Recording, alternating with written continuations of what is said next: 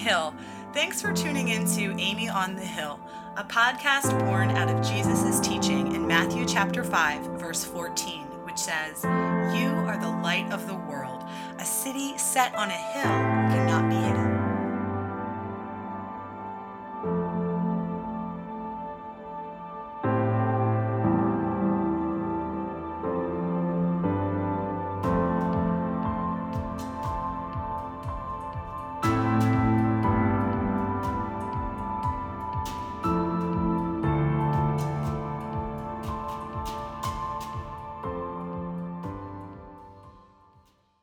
Hey, this is Amy. Welcome back to the podcast. If you're new, thanks so much for listening. We're currently reading and discussing the Gospel of Mark and a book by author and pastor Timothy Keller entitled Jesus the King. And today, our discussion is going to be about money and love. Specifically, of course, some of what the Bible has to say about money and love. So even if you're not reading along with us, I hope you'll stick around and listen, because these are two pretty important areas in our lives, right? Money and love, both pretty important. So we definitely want to think about what the Bible has to say about this, okay? So as we get started here, I'm going to ask that you pause with me for a moment so we can open in prayer.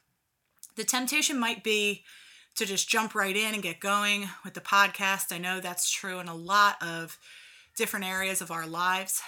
But taking time to stop and pray is so important to prepare our hearts and also to acknowledge our need and love for God, okay? So let's take a minute to stop and pray now.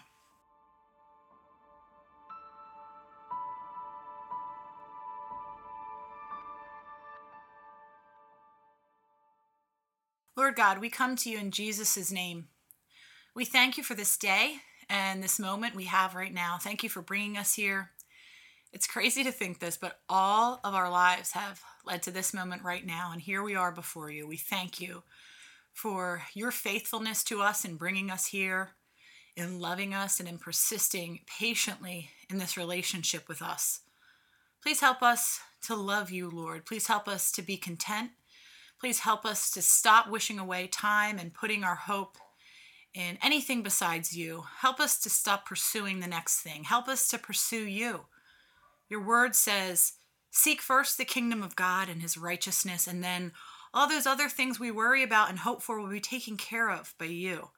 You have the power to change us, to change what's most important to us, to change what motivates us, what excites us. God, please change us, Lord. We struggle so much when we focus on the things you don't want us to focus on. And I know for me, it can even be ministry stuff. Help us to take our eyes off whatever it is, whatever we think it is that will make us whole, and help us to fix our eyes on you. You are the only one who can make us whole. Thank you for your continuing work to bring about wholeness in our lives. It doesn't happen overnight, but we can see that you are changing us, and we thank you for that. Use this podcast to change us, Lord. Use this book study to change us. Conform us into the likeness of your Son, our Lord Jesus Christ. It's in Jesus' name that we pray. Amen.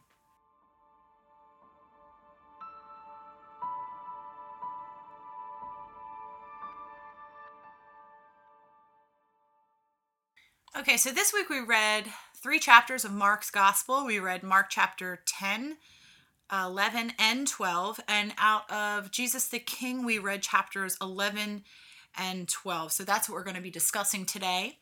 In chapter 11 of Jesus the King, we looked at a portion of Mark chapter 10 and a portion of Mark chapter 12. And the portion in Mark chapter 10 started at verse 17 and went through to verse 27. So I'm going to read that for us now out of the New International Version.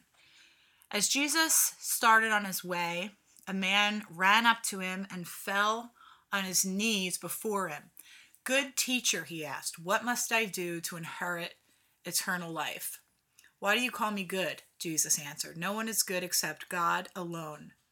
You know the commandments. You shall not murder. You shall not commit adultery. You shall not steal. You shall not give false testimony. You shall not defraud. Honor your father and mother. Teacher, he declared, all these things I have kept since I was a boy. Jesus looked at him and loved him. One thing you lack, he said. Go sell everything you have and give to the poor, and you will have treasure in heaven. Then come follow me. At this, the man's face fell. He went away sad because he had great wealth. Jesus looked around and said to his disciples, how hard it is for the rich to enter the kingdom of God. The disciples were amazed at his words, but Jesus said again, children, how hard it is to enter the kingdom of God. It's easier for a camel to go through the eye of a needle than for someone who is rich to enter the kingdom of God.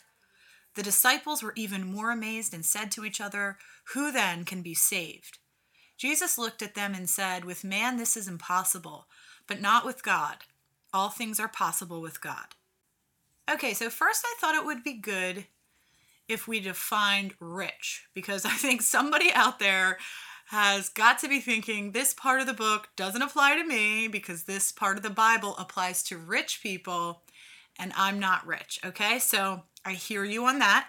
Many of us listening are not rich compared to some people we know or see on television. So in response, we might be tempted to tune this portion of scripture out and think it doesn't apply to us. But I want us to think about this for a minute.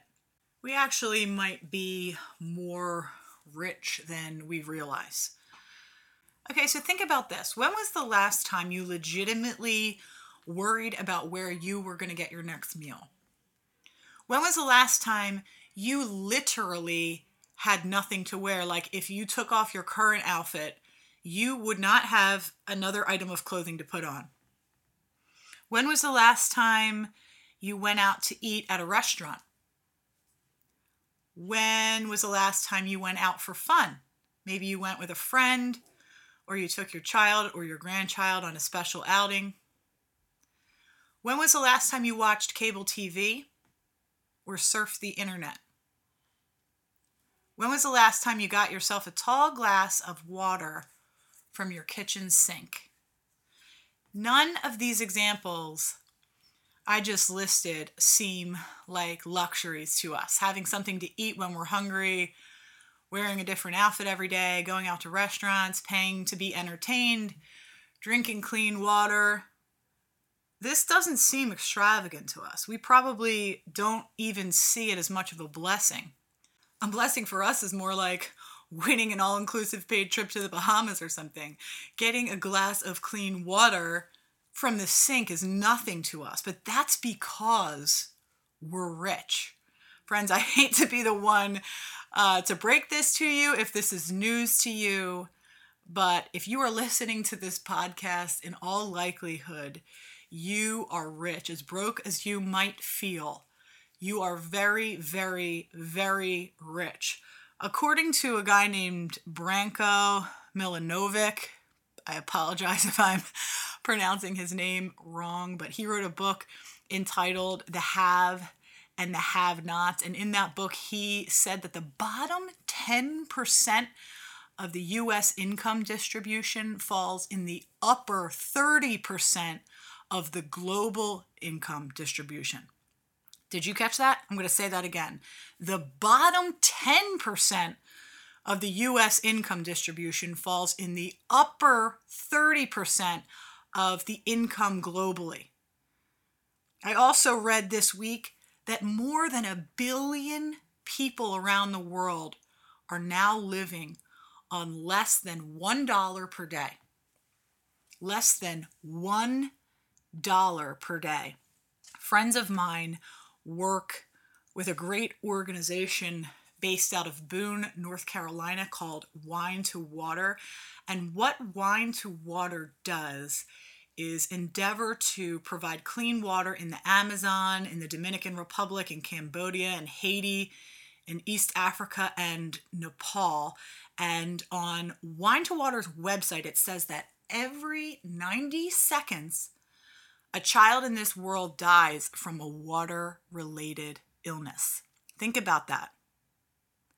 I know some of us listening are really struggling financially, and I don't want to belittle that. I know a lot of times when we look around at how some people live here in the United States, it doesn't feel like we're rich. But compared to the world's population, even the poorest Americans are rich. Again, the bottom 10% of the US income distribution falls in the upper 30% of the global income distribution. It's really crazy. And I say this not to make us all feel super guilty, but to try to help us tap into what God might be trying to tell us through our reading and through our discussion this week. Because if we don't think this applies to us, we're going to miss some of what God's saying here. And we don't want to miss what God's saying here. Remember, Jesus said, it's easier for a camel to go through the eye of a needle than for a rich person to enter the kingdom of God. And in fact, apart from God, it's straight up impossible. So let's unpack that. Keller explained that Jesus' teaching here is not pointing to an ideological problem with wealth creation per se. Keller writes, Jesus does not say having money is wrong or unjust in itself. Keller also explained that Jesus wasn't saying all rich people are bad, nor was he saying that all poor people are good. Jesus also wasn't saying, in the words of Keller, just be careful, don't fall into greed, be generous from time to time. No. Keller said that Jesus was saying there's something radically wrong with all of us, but money has particular power to blind us to it.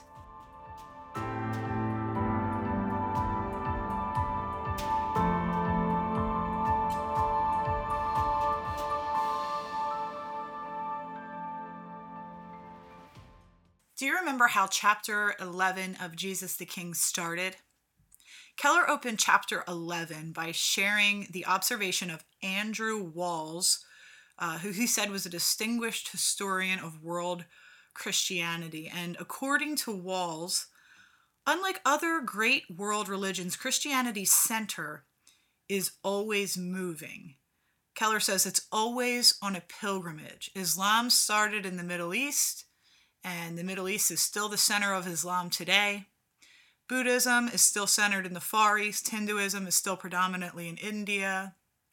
But Christianity started in Jerusalem, and its center is not in Jerusalem today. At first, it moved to the Hellenistic Mediterranean world. Then, after a number of centuries, it moved to Northern Europe and North America. And now it's moving again.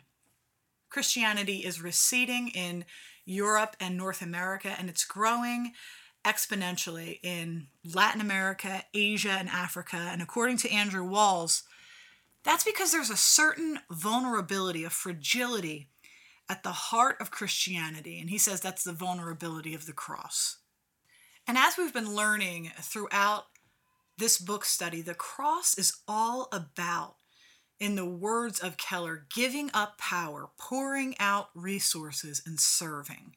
And Keller says that Walls hinted that when Christianity is in a place of power and wealth for a long period, the radical message of sin and grace and the cross can become muted or even lost. Then Christianity starts to transmute into a nice, safe religion, one that's for respectable people who try to be good. And eventually, it becomes virtually dormant in those places, and the center moves somewhere else. Wow. Why do you think that is? Why is it so difficult for Christianity to thrive in a place of power and wealth? How might we be like the rich young ruler in Mark 10? Keller suggests that when we have wealth, we'll in many ways make this our identity or our savior. We'll get our sense of worth from the kind of clothes we wear or the kind of bag we carry. We'll feel superior based on the amount of property we own or the number of stamps on our passport. We'll be inflated because of our accomplishments. I also think money just gives us this false sense of control, I mean, think of the Israelites in the desert. If you remember when God led the Israelites out of captivity in Egypt, they didn't have food. So God rained down bread from heaven, just enough for each day. It was called manna, and every day the Israelites would have to go out and gather the manna for that day. And that reminds us of the Lord's Prayer. Give us this day our daily bread. There's this ongoing day-to-day need for God's provision. God is our provider, our sustainer, our savior. We look to him daily to survive. But when we can go buy bread whenever we want, in whatever variety we want, at whatever time we want, and when we can freeze a few extra loaves if we catch a good sale, then we start to get our security in that. Instead of God, we put our hope in what we have. We might like God, we might even love God, but in the words of Keller, our faith and trust is now in our wealth and our accomplishments. God might be our boss, but he's not our savior. And if we want God to be our savior, we have to replace what we're already looking to as savior. And Keller says, everybody's got something. What's it for you? For me, I don't know about you, but for me, it's just hard. I think it's interesting that the rich young ruler that we read about went away sad. Did you notice that? He kept his stuff.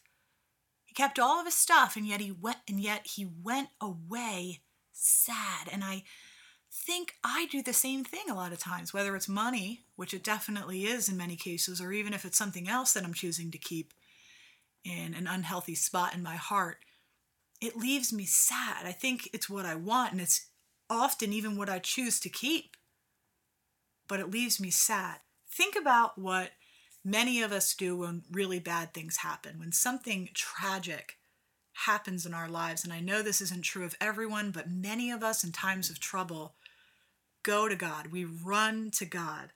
I know people who have lost everything in house fires, people who have lost really high-paying jobs, people who have fought and even lost their battle with cancer. And in the midst of going through these things, these people have this supervision. They can see what's important and they can see what isn't important. They can see how blessed we are and how short this life is. They get that perspective that draws out genuine Christian faith instead of a faith that's just nice, safe religion for respectable people who try to be good. And I want their genuine Christian faith. I want their supervision perspective. I don't want Christianity to go on a pilgrimage away from us here in the United States. I do want it to spread abroad, but I want it to stay here too. I want it to grow here. And I want it to start with us. And even though I know it's impossible for rich people like us to have God's perspective in so many instances because we're so blinded and even controlled by so much of our stuff, even though I know it's impossible for us to get that perspective on our own, it's not impossible with God. Jesus said it, and I believe it. All things are possible with God.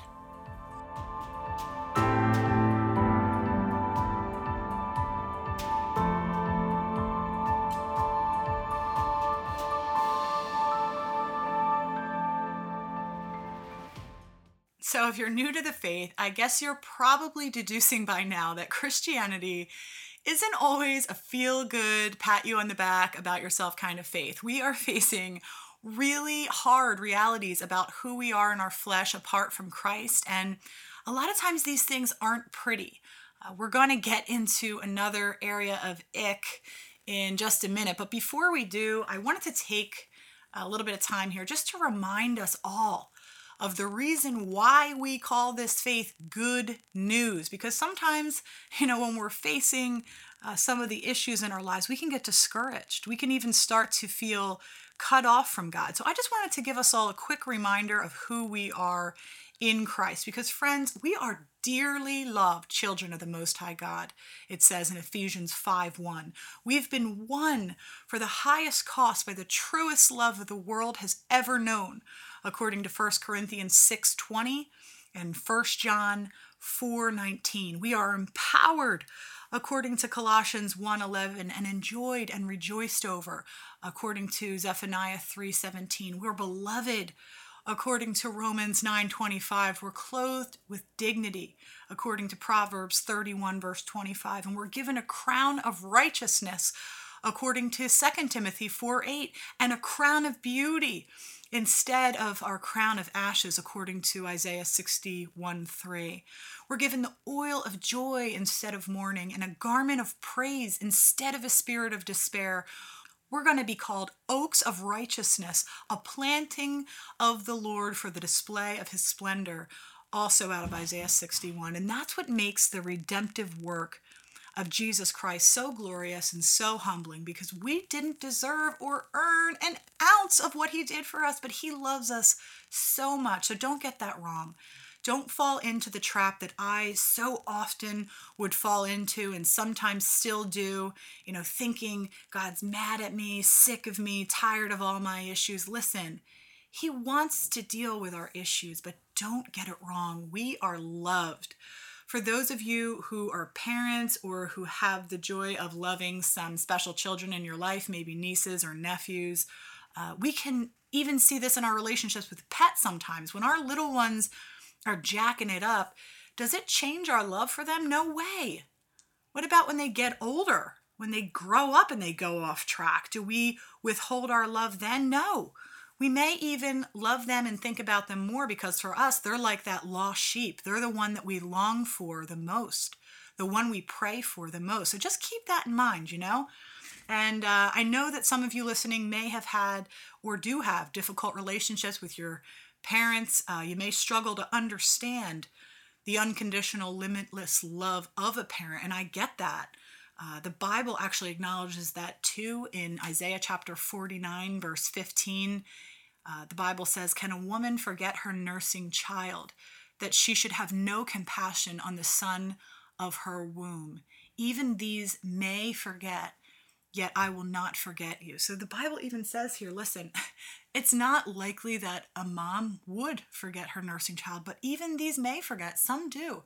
Some people don't have great parents here in this life, and yet God says, I will not forget you. You are so dearly loved. Okay, so again, I just wanted to give us that quick reminder of God's love for us, because I realize our content throughout this book study is pretty sobering and convicting. And if you're not being convicted by anything you've read so far in the Gospel of Mark or in Jesus the King, I would say to you, in all seriousness, pray and ask God to help you to see what he wants you to see. Because listen, 1 John 1, 8 through 9 says, "If we say we have no sin, we deceive ourselves and the truth is not in us."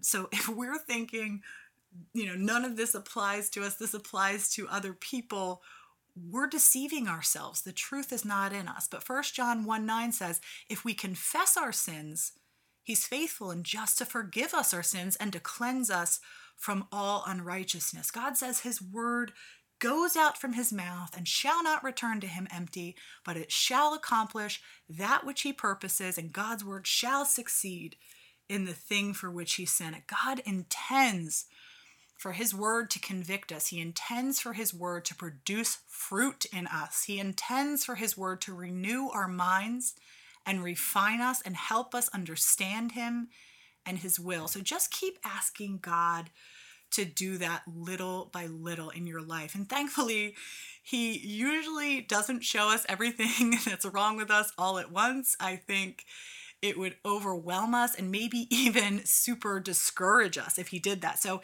he does it gently over time, to which I would also say, as a side note, we need to be patient with others who are also in process. Maybe God's not ready to show another person an area they need to work on in their lives. You might be able to see exactly what some of my issues are. You might be able to pick out things about your friend or your spouse that they don't see about themselves yet. Well, I can pretty much guarantee you've got a few of those blind spots yourself, whoever you are. So let's just keep being patient with each other out there. Ephesians 4:32 says, "Be kind to one another, tender-hearted, forgiving one another as God in Christ forgave you." Knowing how far we have to go personally, let's use that for momentum in extending grace to others in our lives as well.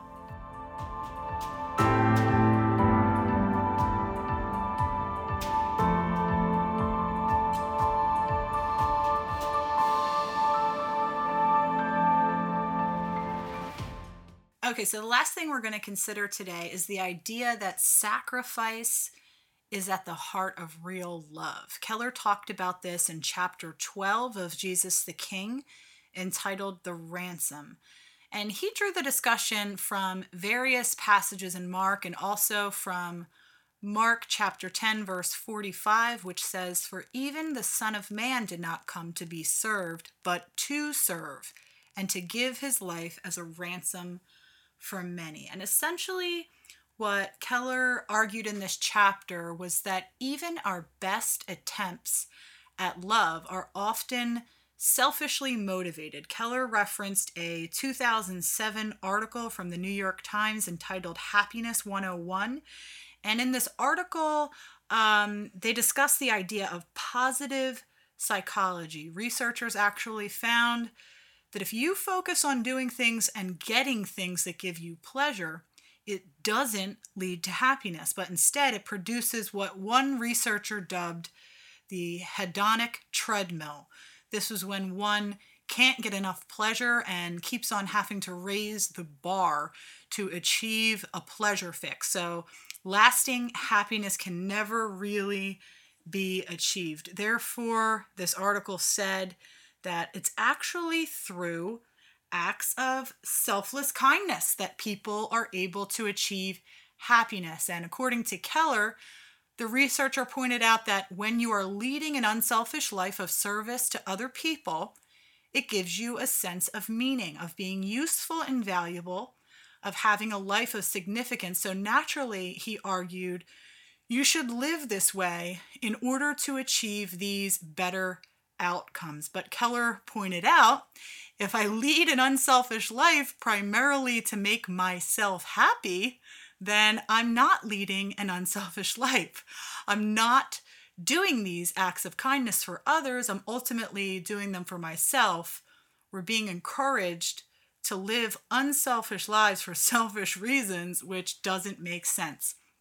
Likewise, Keller went on to say that if we do good things because we believe by doing good works we'll get favor with God or a ticket into heaven, we're caught in the same paradox as the positive psychology people. We're basically doing good works because it's for our spiritual well-being.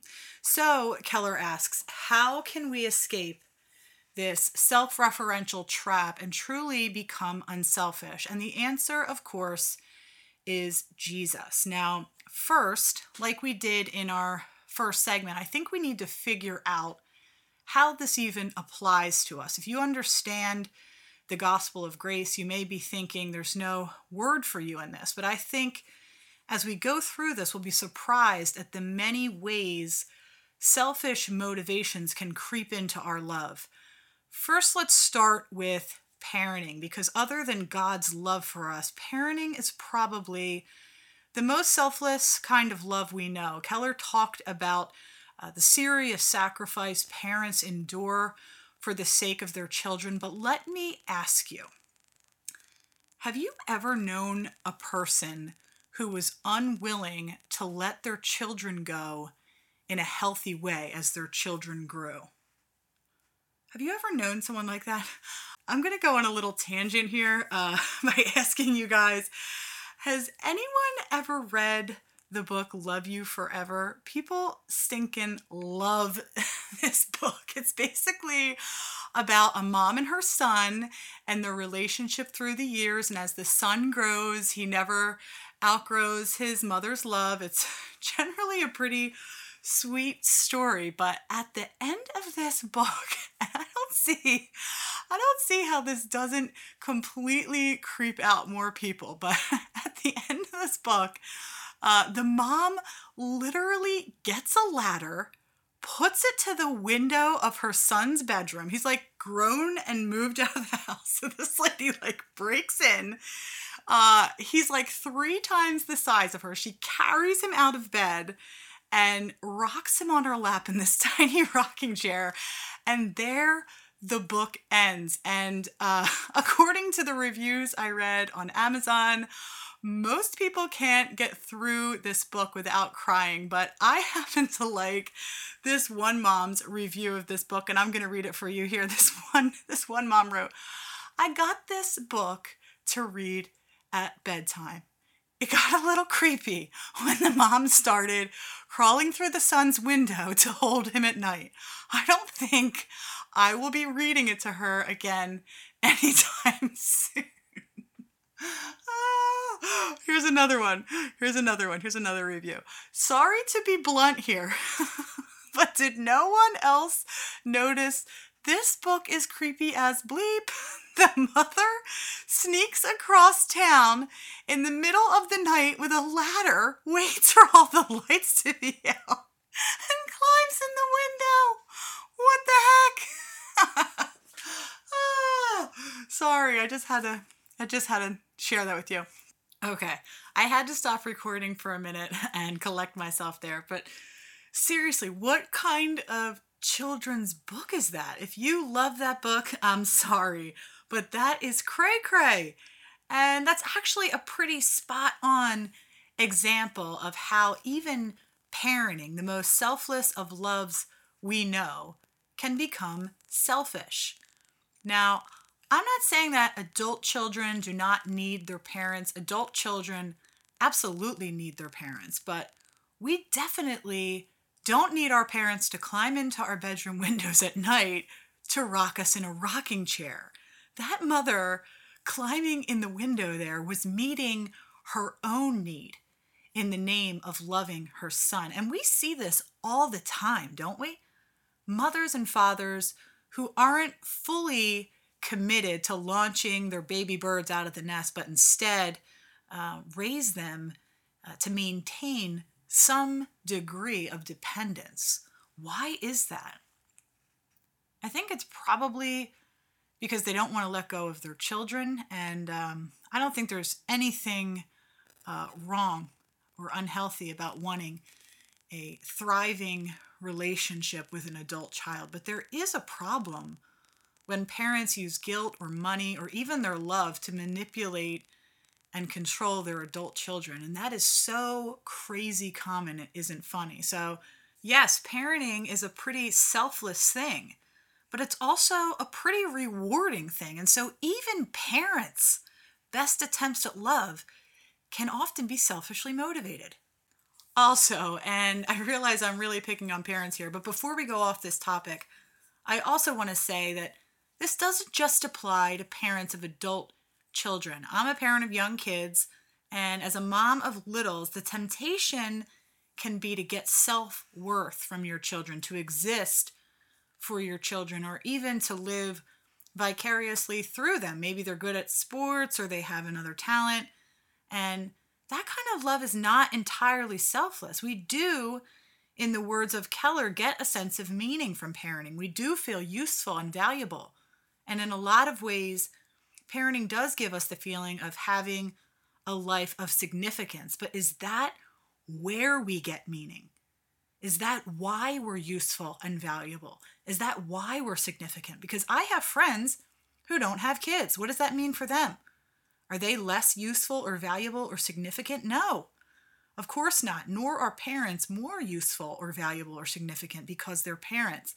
And it's important for us to make that distinction while our kids are young so that we can love them well and so that we don't end up climbing some ladder leading up to our kids' bedrooms in the middle of the night.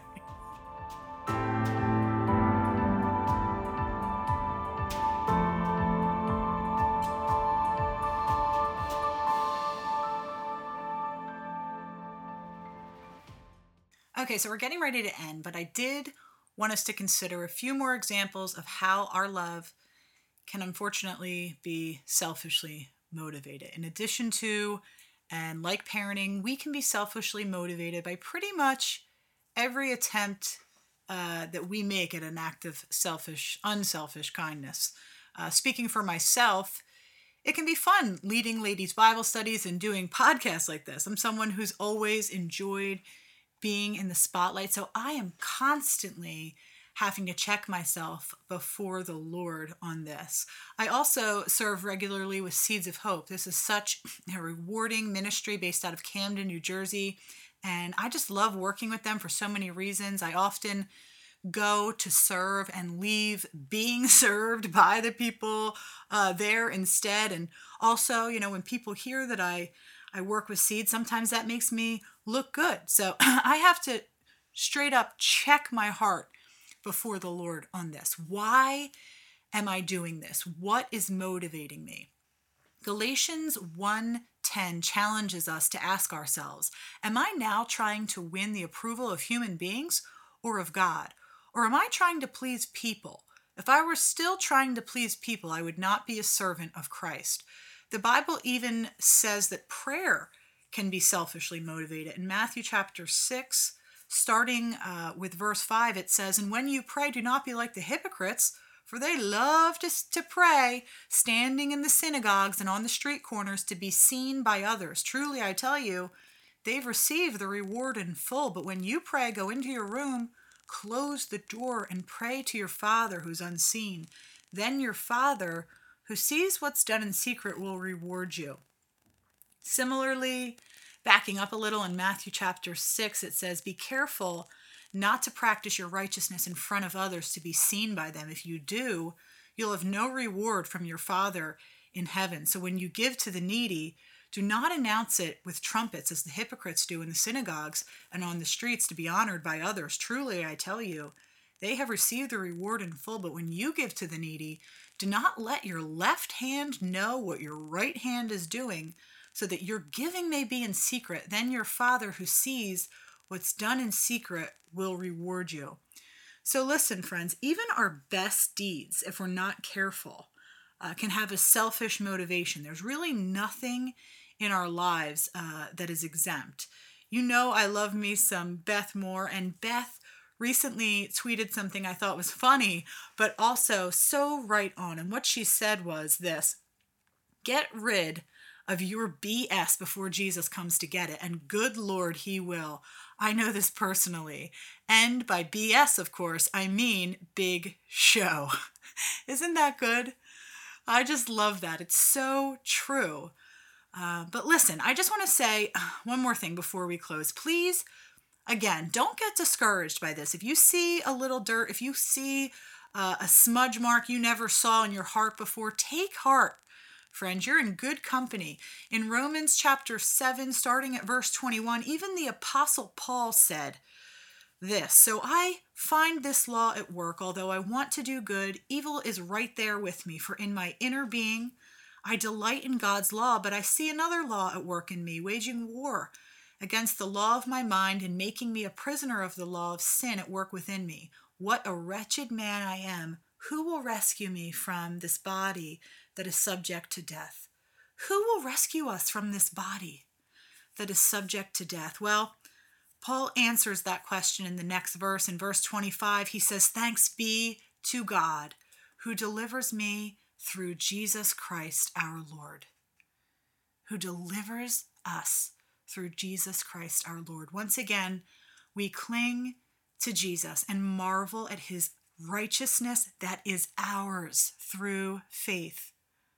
Like toddlers, we may still be learning to put one foot in front of the other, but friends, he is raising us up to walk, and not just to walk to church, but to walk on water. And that's not something a single one of us can do without him.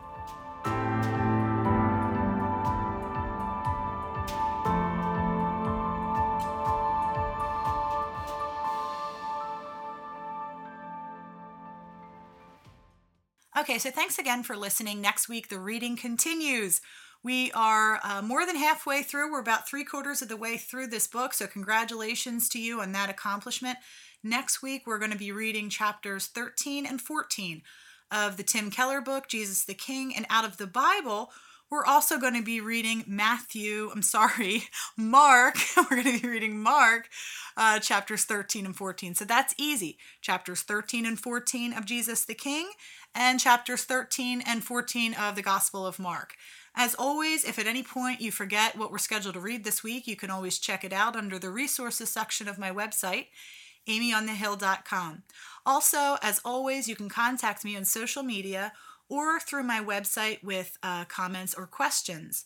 Some of you may have noticed that I'm temporarily off my personal Facebook account, but my Facebook page for Amy on the Hill is still active. And I also want to ask, if you're not already signed up for my email mailing list, please sign up for that.